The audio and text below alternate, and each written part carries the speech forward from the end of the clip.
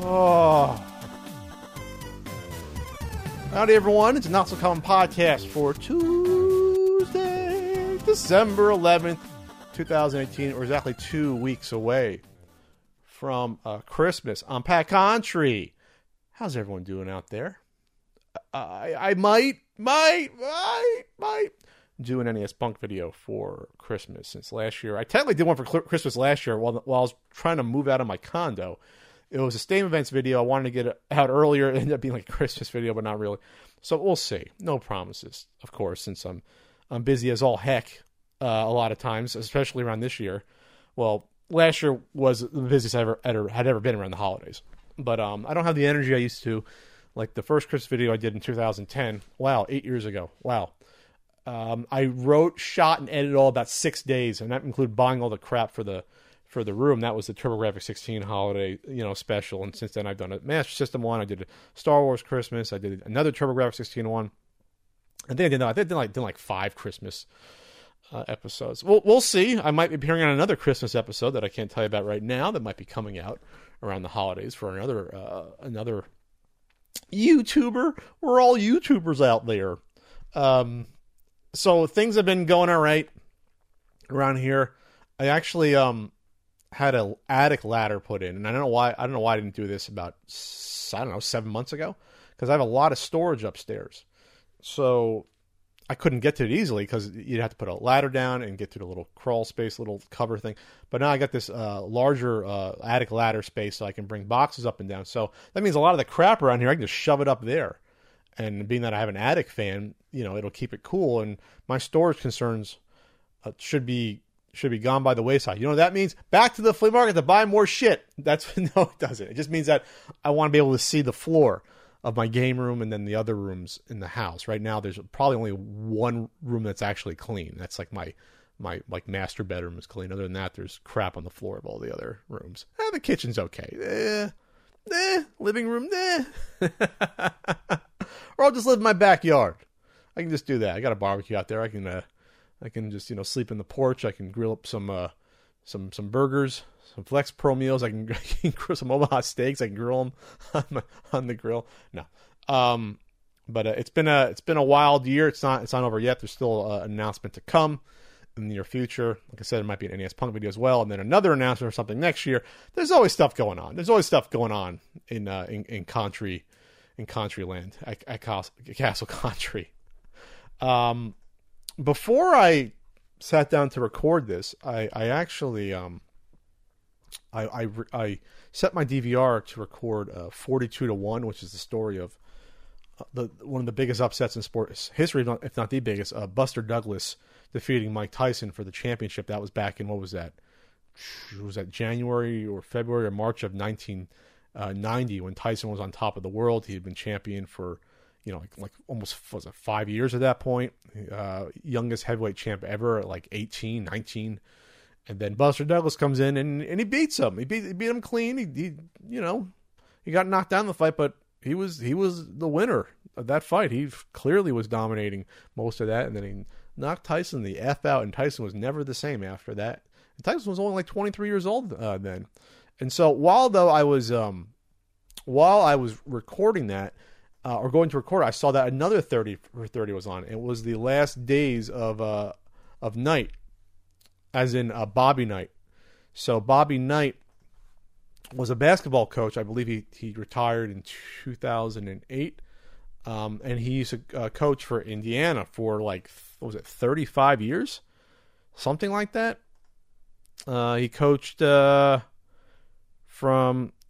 Indiana from 71 to 2000, so about 30 years he coached for the Hoosiers, the famous Hoosiers, Indiana University. So Bobby Knight was he was very charismatic, you could say that, but he also was very domineering and very exacting of his players, and he was a bully. He would yell at the players, get in their faces, one of those type of coaches, not the very kind, cuddly, or even, decent coaches like you see other basketball coaches like Coach K, where they're like, oh, this seems like a pretty nice guy. Bobby Knight doesn't sound like a nice person. And this led up to a a time period in about 2000 when all this stuff was coming out about Bobby Knight being a nasty coach, and that he was verbally abusive to his players. One of the most famous incidents is that, you know, it was like, I think it was like halftime, and he walked out and he drops his pants and he literally wiped his ass with toilet paper and said to his team, these are kids, by the way, college kids, saying, "This is what you're playing like," meaning shit. Just not the type of person that, well, if I was a parent, I'd want my kid to be around anyone like that, let alone a coach. So it comes out that it went beyond that. It was actually bad for a long time, and he was probably doing this all through the 70s and 80s, but in the 90s, it seems like things were changing and kind of harder to keep that sort of a coaching technique going for so long without people getting word of it. And so players started to speak out about it, and there was murmurings and of incidents. And then it started to make headway that one player might have been physically assaulted, that he was choked, and his name was Neil Reed. So it turns out that people were denying this, and you know, you had the people, the students at Indiana would come out and you know, hold rallies for the coach, say, "Oh, this is BS. We believe in our coach. We want our coach." Blah blah blah blah blah. When you're 18, 19, you do stupid shit for your college or university. It doesn't fucking matter. It's a dumb loyalty so they can get money out of you, the university and college, after you're gone when you're an alum. That's basically what they try to do. For yay, school spirit means we want your money 30, 40 years from now when you're hopefully rich and you can get back to the school. Because these universities are businesses. Anyway, they make money. Anyway, so there turns out to be one kid named Neil Reed who coached for Bobby Knight, and it turns out that, you know, another player corroborates that. Yeah, I saw him. Oh, I didn't think he got choked, but he put his hands around his neck, said the other player. So big investigation, and then they're anonymously, CNN, they're running the story in 2000. They get the videotape of Bobby Knight putting his hand around Neil Reed's neck, and you know, and you can see Neil just like jerk back. He's getting choked for, it was like a good 3 seconds by his coach. And so Neil Reed didn't want to talk about it at the time until he started getting attacked by Bobby Knight and attacking, you know, his father and things like that. So it was just a strange situation all around. So finally, Neil seemed traumatized by this, and this is all going back to 30 for 30. He didn't want to talk about it. He realized it was right to talk about him being bullied and the fact that he was assaulted and he was treating people like shit, Bobby Knight. And Bobby Knight, you know, was treating the director of the university like shit. He had a lot of power in Indiana. He was there for 30 years. So Bobby Knight eventually gets fired. He was on the coach at Texas Tech, and then holds a grudge against Indiana for firing him, which they should have, up until this day. And then he goes on ESPN. I remember seeing him on ESPN after he left Texas Tech and wondering, why is ESPN hiring this asshole to be doing commentating for college basketball? Don't you know this guy's a piece of shit? Didn't matter. So he's gone. He was gone a few years ago, I think. But so the best thing about this 30 for 30 is that it, was the person producing it realizing that there was a big story when the same guy producing the 30 for 30 was trying to do the research back in 2000, and he didn't realize that this young kid was so damaged by this incident. At that time he was interviewed back in like 2000, this kid was only like, in his early 20s still, or like 24 or so. But the kid was obviously traumatized by this, and this was not the only incident. This is the only one that got captured on film. And he tries to go back to find Neil Reed years later, and unfortunately he passed away at the age of 36 in California. He had moved out to California. He got married, had some kids, and then he became a beloved high school coach. Like, everyone loved him. They were, when he died, the high school, had a memorial and all that. So I didn't think I'd start this topic with this podcast, but it's my podcast. I can talk about whatever I want. But you have a classic case of someone who was bullied, and so much that it affected them the rest of their life in some way. Even his wife said one time she playfully went to grab his throat, and he turned away. That's how he had like PTSD from this. But he turned it around, and Neil Reed, he rose above He rose above the damage that it did to his psyche and that it did to him, as a young man being abused by that coach, to his credit. And he passed away of a massive heart attack at 36, unfortunately. But it sounds like he lived a good life, and he found purpose for himself. Wasn't easy, but he did.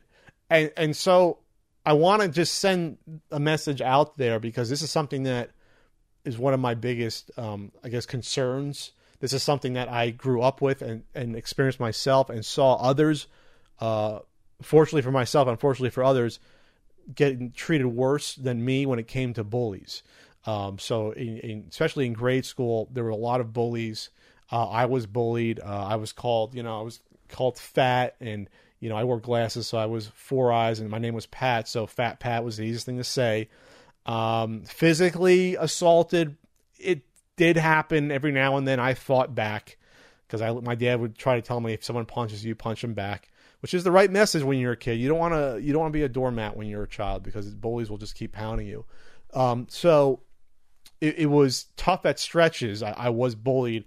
I remember third grade really bad, where one kid named Thomas picked on me profusely. I actually wrote about that in one of the reflections to a review. This isn't a cheap plug, but in Ultimate Nintendo Guide to the NES Library, I actually mentioned that there was a kid that I managed to befriend who was a bully to me at one point. And I befriended him, but we used to fight sometimes. He would try to punch me, I'd punch him back. So I experienced this, but then I saw others getting treated horribly. I saw one kid get bullied.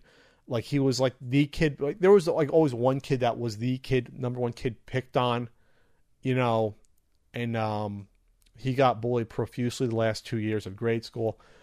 And I feel, and then I saw some kids get bullied in high school. High school wasn't as bad for me. For others, there was kids getting hazed. It was bad on the school bus. You had to like run the gauntlet, and you get punched and try to get through it, and you get hit.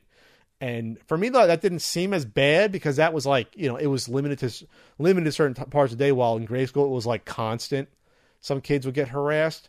But my biggest shame looking back is not the fact that I was bullied myself, because, you can't do anything about that. That's going to happen. But it's the fact that I didn't have the strength to call out and defend, to call out people that were bullying others and defend those that were weak enough that they couldn't fight back against bullies. And that's something that will stick with me forever, especially one person that I saw torment another person consistently for like a few years. Like there was one kid that even he damaged a kid's face, and he was suspended from school. He should have been expelled. Surprised he wasn't. And then harass him after that. And that's it's one of there's probably less than 10 things that I have real regret for in my life up to this point. Maybe between 6 and 8 things. That's one of the things that I was too weak in order to help that kid. I know I was probably I was 12 years old or 13. It still bothers me because bullies have such a deep impact on especially a child's psyche. They can on adults as well, but when you're a child, you're developing and you're just harassed by someone day after day. That takes a lot of time and probably a lot of therapy to get through. And I try to think what that person's like. That's one person in particular that I know their life was hell for a few years. And I don't know what happened to that person. I hope they're out there doing okay. And there are other people bullied at school as well. One of the people that did a lot of the bullying, I was friends on and off with through most of grade school.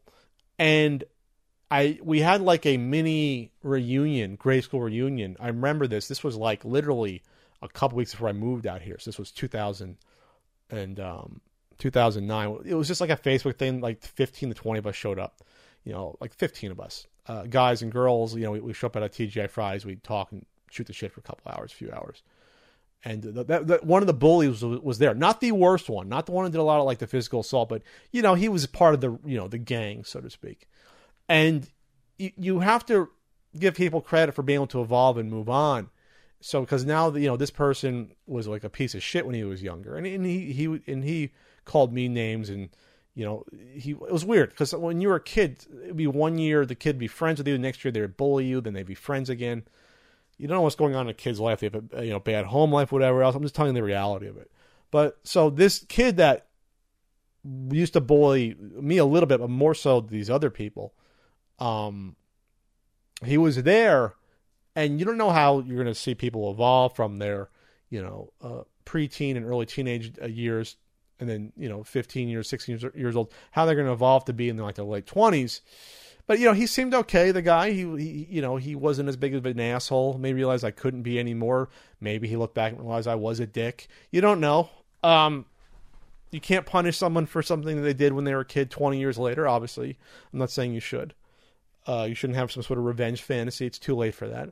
But the fact of the matter is that person, inflicted some damage on some kid and other kids 15 years ago, and they don't have to live with it. That other person still has to. And that's just a cold reality of the world that I don't feel uncomfortable thinking about, but I don't have a nice solution to. There's no justice to a lot of situations in life, but there definitely isn't when it comes to bullying. You rarely see a bully get their comeuppance, or they go through some sort. It's not like a movie where they apologize to, like in that Adam Sandler movie where he calls up Buscemi's character and apologizes for being a dick to him. So Buscemi crosses him off his kill list. Like that sort of stuff doesn't. Now it's played for comedy, but that sort of stuff doesn't happen in real life as much, because either people move on, they say, "Oh, I was just a kid." They don't realize the damage they've done psychologically to another human being, and they don't want to admit that they could be that monster or have been that monster earlier in life. But again, going back to Mr. Reed, I'm just happy that even though he died early, he lived a good life after being bullied, not by another kid, but by someone in power that was this beloved leader, and especially at his university and in the whole state, one of the most powerful people in his state at the time, Indiana, and that he was able to live past it, get past it, and then be a positive influence on kids and children, being a high school teacher and coach afterwards. And I'm hoping that if you're out there, if you have been bullied and you don't know how to come to grips with it, or you still are struggling with it, my best piece of advice is this: don't let someone else's shitty behavior try to define who you are going forward. And that might be naive to think that it's that simple to dismiss offhand, but you have to find a purpose, any sort of purpose, or any sort of the best way to put this, strive to prove that instance that happened to you earlier in life, that was just a blip in the timeline of your life, and that you're not gonna let it define you. That's it. It was shitty. I've felt shit for a while, but through my current actions, I'm gonna be a better person. I'm gonna treat my people with respect. I'm gonna have some fun hobbies. I'm gonna have a nice family. I'm gonna be a good friend to others, and you try to use that as your guiding light to get past it if you're having difficulty. If you've gotten past it, I've gotten past it. My bullying, again, it wasn't extreme, but there was some rough patches in grade school. Kids can be cruel, I know that, but you can't let those harsh moments, and don't let some fucking young kid who was a dick because maybe his dad was a dick to him, or he was abused, or whatever else. Whatever the reason, you can't let that define who you are as you move forward. And it didn't for Mr. Reed. So, that kind of was like a nice sort of silver lining, even though unfortunately the man passed away. It was a silver lining to the situation of a horrible bully who thankfully got ousted and got fired, but shouldn't have been in that position of power for so long anyway. If you're out there, you still have those harsh feelings, talk to someone about them. It's the only thing I'm going to say. Reach out to someone, and it'll be easier to get through that. Don't bottle up the pain. That's the worst. Find an outlet for it. Talk to someone, family, friend out there, therapist, if you can access one, pastor, someone at your church or house of worship, whatever, professor. No, I started this one a little heavier than I thought, but then again, it depends on my mood, I guess. So check it out. The last days of Bobby Knight, 30 for 30. That's all I'm going to say about that. I'm proud to be partnering with Harry's. It's the holiday season. It's always tough to pick out a present, especially for, your older brother, younger brother, your dad, your uncle. My father, he has enough ties and socks. He doesn't want any more of that from me. That's why something like Harry's makes a perfect holiday gift. Harry's makes long-lasting quality products at a super reasonable price. They have a 4.5 out of 5-star rating on Trustpilot, and their German engineered blades are as low as $2 each. They have gift sets starting at just $10. The one right here is a Harry's shaver set. It's got the blade here. It's got the little travel protector. It has more blade cartridges for your weighted handle right there. And you get the nice shave cream with eucalyptus. It comforts and protects. Right now, there's a special limited edition set and special offer. As a special offer for fans of the show, I've partnered with Harry's to give you $5 off any shave set, including our limited edition holiday sets, when you go to harrys.com/notsocommon. Plus, you'll get free shipping. This offer is for new and returning customers and is only available for the holidays. Each Harry's shaving set comes with an ergonomic weighted handle with an option to engrave, German engineer 5-blade cartridges that provide a close, comfortable shave, a foaming shave gel for a rich lather, a travel cover to protect your blades. I showed you that before. A handsome holiday gift box right here. It's ready to wrap. Or you just want something for yourself, redeem a Harry's trial offer to experience the quality of shave before committing. So get your holiday shopping done early. Free shipping ends on December 12th. So act now. Go to harrys.com/notsocommon to get $5 off a shave set like this one while supplies last. Perfect for the holidays. Perfect for your uncle, your father, your grandpa, your brother. Go to harrys.com/notsocommon. And you can't go wrong with a shave set. I'm going to talk real quickly about the Video Game Awards. So the Video Game Awards, they're that yearly game award show. Jeff Keighley puts it on. He does a good job to present it. I know he's Canadian, Jeff Keighley. Used to be the Spike Video Game Awards. It used to be on Spike, and now it's just, it streams online and everything else. So, okay. We know that the Video Game Awards is not the benchmark for what your award show should be. We know this, man. We know this. But it seems that this year it got a little bit more ridiculous than usual in terms of the ratio of advertisements versus actual award presentations. I watched most of this, it was like 2 hours and 45 minutes about. I watched 95% of this. I at least followed along to see what's going on and saying, oh, okay, another advertisement, another interview with a developer to push their game. Okay, I get that. The issue with the Video Game Awards is that the video game companies are the ones that, put the money into it to put it on. So there is going to be pay for play going on here. I understand that. There's going to be advertisements. This isn't like the Academy does the Oscars. So, they do it themselves. So you don't have studios showing the new Star Wars trailer in the middle of the Oscars. You don't see that happening. You don't have people talking about the upcoming superhero movie in between, best supporting actor and best cinematographer. You don't see that. But that's what the Video Game Awards is. So it really isn't an award show at this point. They're trying to change it into a pre-E3. And the reason I say that is because whenever they show these trailers for all these video games, and I stopped keeping count after like 8, all of them are like world premiere. So this is 6 months away from E3 and about 6 months afterwards. This is like the pre-E3 sort of ceremony. That's what this is becoming, which is fine if that's what you want it to be, but then don't call it Game Awards anymore. In the first hour, they gave out 3 awards in the first hour. 3. Keep in mind, this is not a show with a traditional commercial break, so they don't have to break for commercial. So when they break to something, it's either a world premiere, 3-minute trailer for an upcoming game, or a trailer for something else happening, or Nintendo saying Smash Brothers is coming out later tonight, be prepared.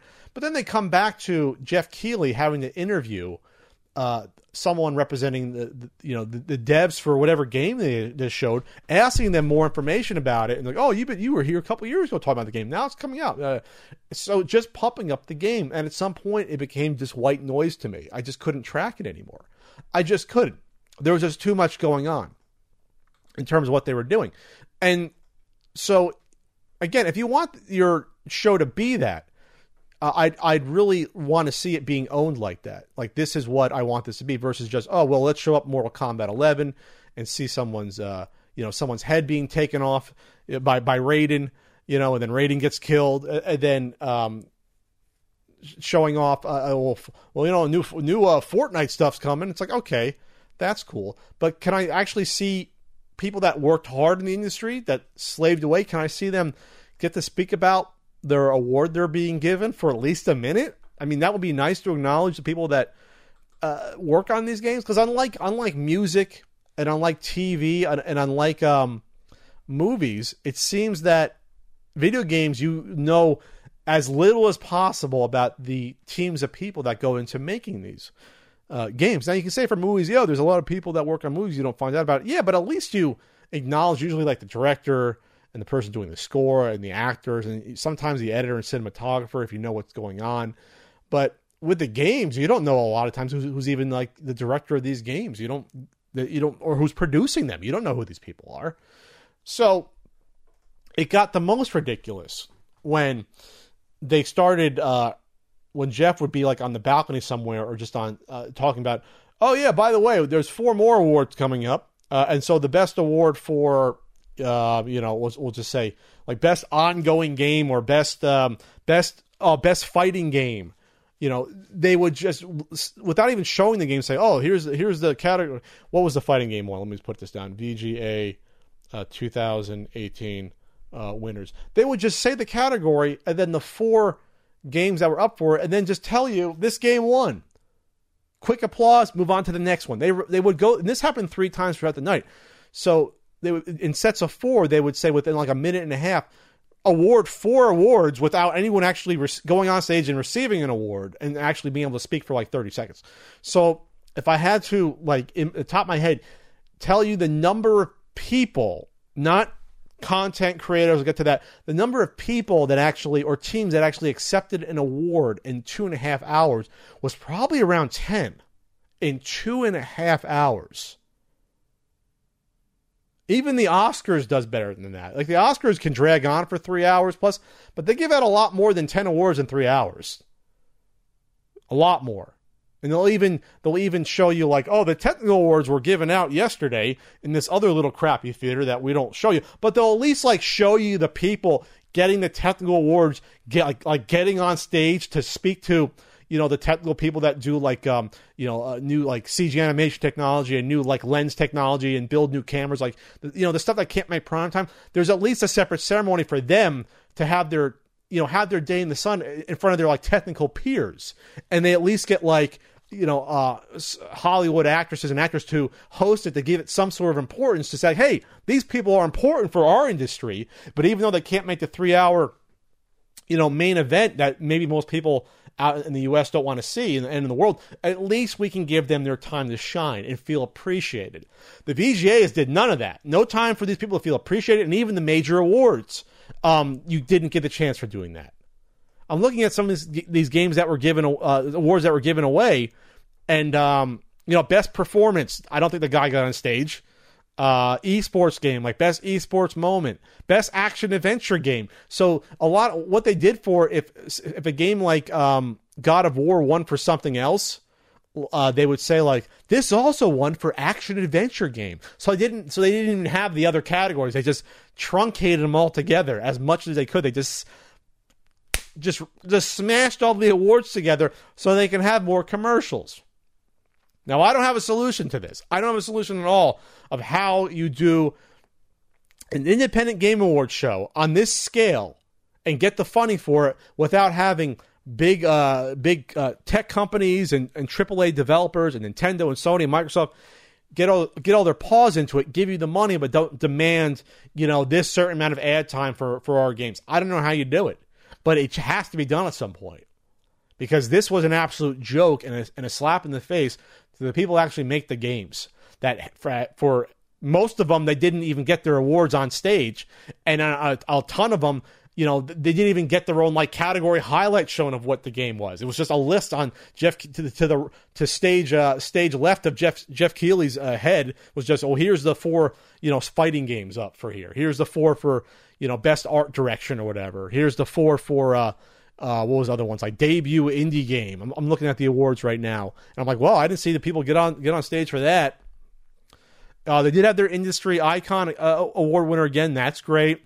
I felt like they shoehorned into the first 15 minutes just to get out of the way, though, which I think was weird. Usually when they do Lifetime Achievement Awards for other industries award events, they don't do it in the first 15, 20 minutes. They usually do it when they know everyone's watching.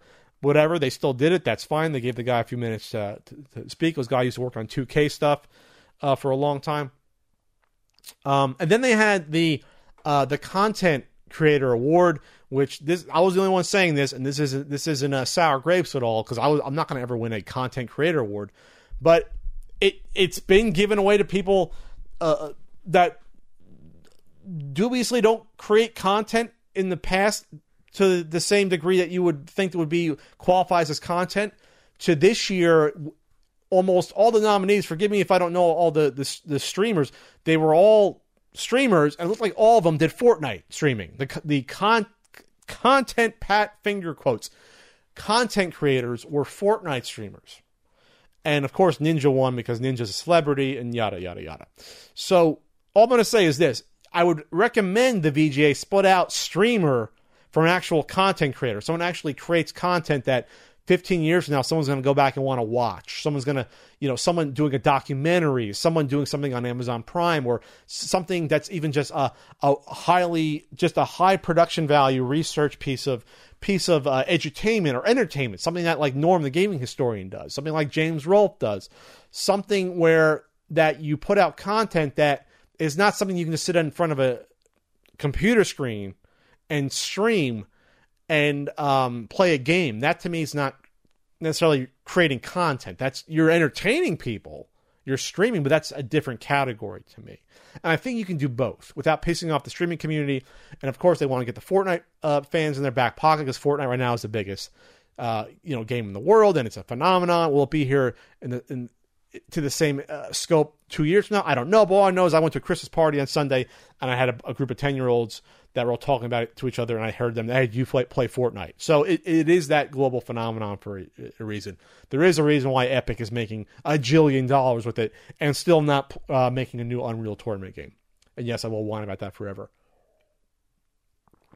I guess my rule about content creating is this.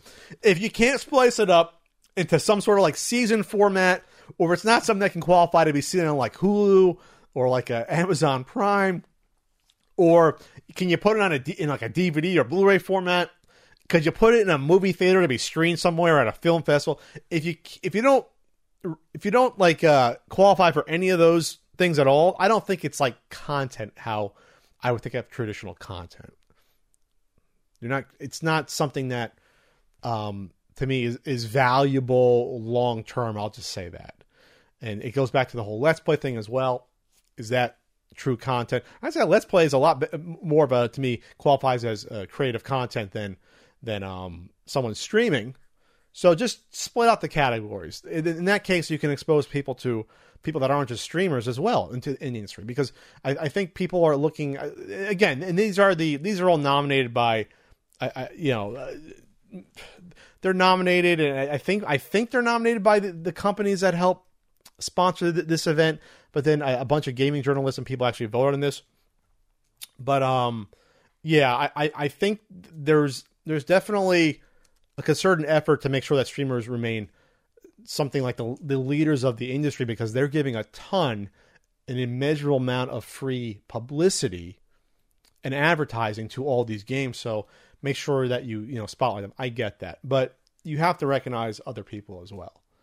That's all I'm going to say about the Game Awards. We'll see what happens going forward, but you got to have a better ratio. I mean, in the past, it was like at least 50-50 awards, I think, and commercials and interviews with developers. Now this was like 80% commercials and puffing up games versus like 20% awards. It was really bad, the ratio. Really, really bad.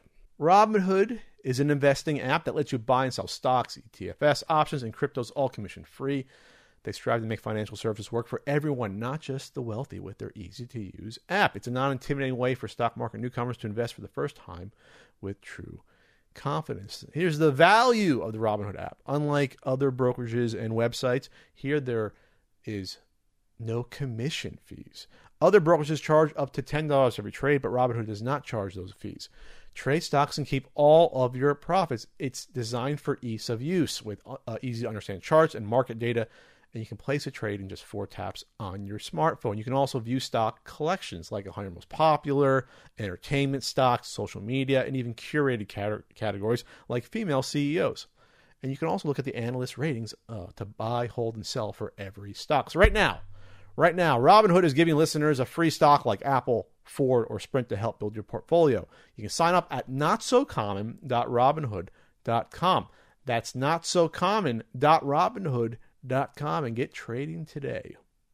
And finally, Flex Pro Meals. They're a meal delivery company that sends healthy pre-made meals to your doorstep. Their goal isn't to give you a salad, but epic recipes like steak and veggies. You got burger gnocchi. There's a lot of good stuff out there. The game day chili is delicious. They're entrees that you may have grown up on, but they make healthier versions. Flex Pro Meals provides a weight loss, fat trimmer plan, and a lean muscle larger portion plan for a little more per meal, a little more calories, a little more protein. You're working out, you're getting those gains in. Some of their most popular entrees are smoked brisket mac, the game day chili I brought up before, breakfast burrito, chicken Alfredo, and the list goes on. For 20% off your first order, use code PAT when you visit flexpromeals.com. That's 20% off using code PAT at flexpromeals.com. All right, let's talk about something that's come up recently.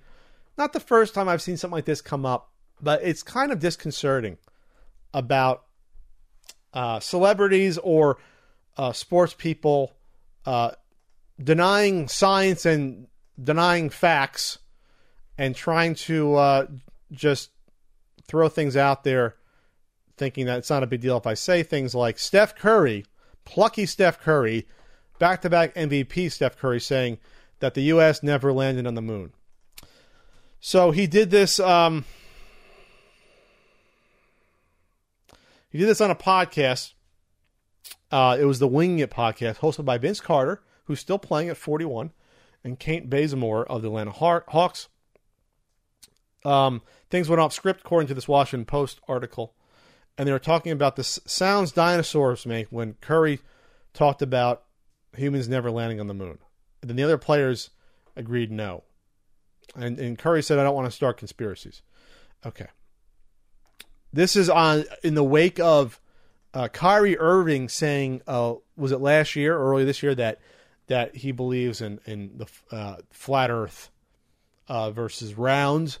And it's a weird trend just in general of people saying, well, I wasn't there. I didn't see it in person, so I don't think it happened. It's dangerous because obviously it's batshit crazy, but the fact that you have Steph Curry saying it, who's a beloved idol to millions of kids out there and adults, to say something just so obscenely stupid. I don't know why this is a trend. Why you have celebrities coming out and saying that vaccines are terrible and don't vaccinate your kids. And then you have what happens from that is eventually then 15 years later, every fucking kid starts getting smallpox and rubella and mumps again, stuff that's been eradicated by vaccines. And then you see this stuff actually happening again when you start to deny that, well, science and technologies work for us, and let's trust the people that are doing this and not just think, well, I don't believe in it because my gut tells me not to. So what's strange about the moon conspiracists is that, though, it's one of the easiest things to verify that we've been there. Not just from the video we shot that people trying to say that, oh, it was shot by Stanley Kubrick on a soundstage, and that's all been debunked, all that shit. It's the fact that you could go and get a fucking telescope at Radio Shack, if you can still find one, and go look on the moon on a clear night and see the shit that we left up there. Unless we fake that too with holograms. There's just so many hoops you have to jump through in order to make these conspiracy theories stand up at some point. And I wonder if Steph Curry wonders, maybe he thinks it's no big deal that, I'm just going to deny. And by the way, you're insulting. And you're not just denying something happened. You're insulting all the effort and all the suffering and work and sacrifice that all those people for decades at NASA did. The huge risks that the astronauts took. Why do you think Buzz Aldrin punched out that conspiracy theorist who called him a coward and said, "You lie, you never been to the moon"? Buzz Aldrin punched him out. It's one of the best clips I've ever seen. 75-year-old Buzz Aldrin socked this guy right in his face when he was harassing him and telling him that, "Oh, you're a coward. You should be ashamed of yourself. You've never been to the moon." And Buzz is thinking, I risked my fucking life doing this. Like what? Like, really? You're going to tell me I didn't go to the moon? So, it's just incredible. This sort of streak of anti-science, anti-thought, anti-intellectualism, to deny things that you can look up for yourself and see actually happened. I don't know where it's going to end if it begins here. I just don't know. But yeah, get out your, see the moon rover up there. We didn't take that shit back with us. We didn't take the flag back with us. That shit stayed there, that equipment. There wasn't room in that pod to get back. And that, when they splashed back down in the middle of the ocean, or they probably faked that too, according to the conspiracists. When they splashed back down, it's not like they had that dune buggy, that cool ass dune buggy wasn't in there. Listen, I know, but they got to shove that thing back in there. Just fucking silliness. It's just silliness. I'm just disappointed because Steph Curry seems like a pretty cool dude. He doesn't seem that arrogant besides when he does his little shimmies on the court. And I like watching Steph Curry. He's the greatest basketball shooter that's ever lived. I'm not saying player. You can argue that. I'm just saying the NBA shooter. Just shooting a three-point shot from impossible distances. The guy believes in science. He must, from all the geometry it takes and physics in order to, shoot. You ever see the shots he takes from the where you walk off and go towards the back, like the little alley with the overhang? Every game before that starts, he takes a shot from like 40 feet away and he flings them in. And a lot of times they go in on the first shot. It's incredible. It's incredible, this guy.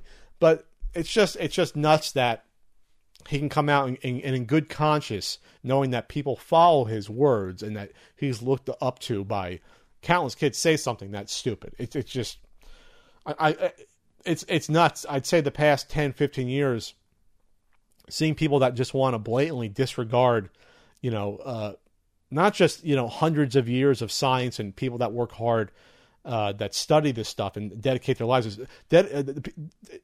It's weird to see people that want to dismiss experts in fields, but then deny things that have happened with clear evidence with their own eyes. And I guess this has started with, it really started with 9/11. I want to say that, with those loose change idiots. Thinking that, those people they're not really dead. And, the 9/11, that didn't happen. Those people are gone. They flew them somewhere else. That, they're not all dead. And, I don't know. I think people like to think that they're more important if they're in on some truth that they think the global masses aren't clear about yet. They feel like they're on some sort of quest or crusade. And I'm not saying you shouldn't question things. That's what I'm not saying. But when there's like an overwhelming amount of evidence and it's so clear that something happens, and yet you have to backbend around the fucking world to the moon in order to say that it didn't happen, and throwing out some other theory, pump the brakes a little bit there. Just pump the brakes. That's all I'm going to say. Not everyone can be in on this, massive conspiracy. Do you understand that the amount of people, I would say the amount of people it would take to keep a conspiracy secret like 9/11 or the moon landing? You're talking thousands of people thousands of people would have to be in on a conspiracy like of something that magnitude, that large, in order to keep it secret before it got leaked out. Thousands. And one of the best arguments against the moon landing being hoax was by Frank, good old Frank, was that I guess if you weren't live during the Cold War, especially in the 50s and 60s, that you didn't know how weird it was between us and USSR. But Frank had the best ever point made. He said, especially with the space race going on, he said that, do you realize that if the moon landing was faked, how much that the Russians would have used it as propaganda and revealed it to the world that we were fakes and phonies, and that look at us capitalists, that we don't know what the hell we're doing, and that we're liars? Do you know how much decades of propaganda gold that would have been for the Russians if they could prove that and knew that what we did was fake? You don't think they were tracking our rockets going up to the moon and with radar tracking us coming back and what we were doing? They weren't watching us and knowing what was going on? You think for a second they would have allowed us to get away with the hoax if we really didn't go to the moon? Come on, people. Let's like stop. Let's pump the brakes here. Your life's not any less interesting if you can admit that. We went to the moon, the Earth is round, and yeah, we've there's some climate change, and we're probably affecting it, and that we're in trouble. These aren't like things that are going to make you less miserable. Maybe in some aspects because you realize you're gullible, but overall, you can admit these things. You can admit you were wrong. It's not terrible, especially for stuff that matters. Not insignificant shit like, oh, well, maybe that old video game really wasn't as bad as I thought. I'm talking about stuff that actually matters in the grand scheme of things. So I'm just very disappointed in Steph Curry. And NASA said, they said to Steph, hey, Steph, we'll invite you when you're ever in Texas around Houston, NASA headquarters. Come on, we'll show you the moon rocks. We'll show you the other shit. We'll show you the original, control room that we did all this shit. You're just really, imagine if you were a mathematician that worked on the NASA space project in the 60s. Like the women from Hidden Figures. And you have to hear some ignorant trash like saying that we never went to the moon. You're like, you know what? I was calculating on slide rules how to get to the moon. You're telling me it didn't happen? I'll show you the notepads of me calculating this shit out. I'll show you my slide rule I used to do this. Unbelievable. Just unbelievable. All right. Let's go to a little bit of a Q&A. A little bit of a Q&A here. This is from at Dylan McIntyre 75. Sonic movie. Need I say more? Okay. I'm going to talk about this more with Ian next week. About the Sonic movie. There's been a poster reveal, and people are getting up in arms about the fact that Sonic has fur. He's a hedgehog. People are saying he shouldn't have fur. He should have, I guess, the quills on him. What is he? Is that an echidna? What the hell's a hedgehog? I don't know. I'm not a scientist when it comes to that. I'm not going to pretend I'm an expert on hedgehogs. But anyway, so people are pissed about Sonic having fur and a musculature, I guess, or it looked like he was more like toned and ripped, arms and legs. This is a live action movie. It's going to look fucked up no matter what to see a blue hedgehog running around. It's not going to be like how he looks in the 2D cartoons or how he's drawn in the video games, because it would be so disparate from reality if he looked like how he looked drawn versus standing next to a human. Yes, I get that you have to suspend your disbelief anyway because he's a blue hedgehog that runs fast. I get that. But it's going to look stupid no matter what. It's just whether or not it's going to look stupid to you as a Sonic fan or stupid to the general casual moviegoer where this movie is going to live or die upon. Because there's not enough people out there, Sonic fans, to go see a Sonic the Hedgehog movie and not have it be a total bomb. You need to get other people in there to see it. Not saying the total design is right or wrong yet because we haven't really seen it. But either way, this is a bad idea to do this movie. Live action. And that's probably what I'll talk about with Ian. Once we talk about it next week, is that I don't see a good way out. This is a bad idea to begin with. And this is like the first in a long line of people getting pissed off. I don't see this going well. This isn't like Mortal Kombat where you can have just people do martial arts against each other. You have to have people standing next to a supersonic blue hedgehog and make it not look stupid. Good luck with that. Good luck. Let's see. Best or worst Christmas memories. I'll do it next time on the podcast. I'll do that because it'll be Christmas in 2 weeks from now. I'll probably record the day after Christmas, or maybe the day of. I'll do something because I'm going to be here. I'm probably not going to go back home. I'll do it then. There. How was it to celebrate Christmas in San Diego for the first time? I'll touch upon this a little bit. It was okay. It wasn't horrible because even though you don't have the brutal weather, and yes, due to climate change, the last few years before I came to California, it was seasonably warm during Christmas. But there's a lot of holiday stuff going on. There's a street not too far away that they're famous for the whole street, all the houses, they put up huge ornaments and they make it like all the houses look like National Lampoon's Christmas, the Griswolds there, Christmas Vacation. And then there's other Christmas things going on. Balboa Park had a December Nights thing a few days ago. I went to that. That was great. There's jungle balls at the San Diego Zoo, one of the best zoos in the world.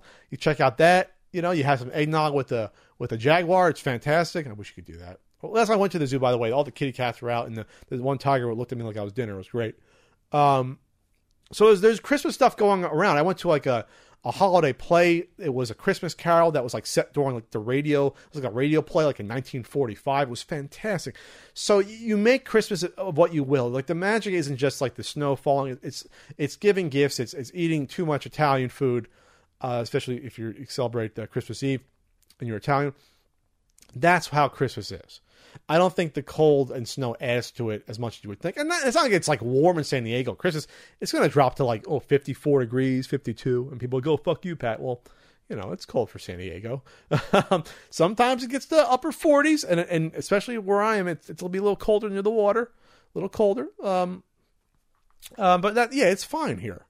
You don't need a snowball fight to remind yourself that it's Christmas. You don't. Someone asked about also... Avengers Endgame trailer. It was cool, but I was reminded, of course, of the awful Highlander Endgame that I, again, back in college went to see. Highlander Endgame was a continuation of the Highlander, the series, which is really good. It was on for 6 years. And also blending in the movie universe of Highlander, which there's one good movie and 3 awful ones, or now 4 awful ones. But it had Connor McLeod and Duncan McLeod, and Connor showed up in the pilot to sort of bridge the gap between the movie and the series, and try to bring the two universes together, even though they're separate. But Highlander Endgame was horrible. Look at my Twitter thread. Horrible. 4 different edits or cuts of the film. Theatrical, which was never released again after the theatrical.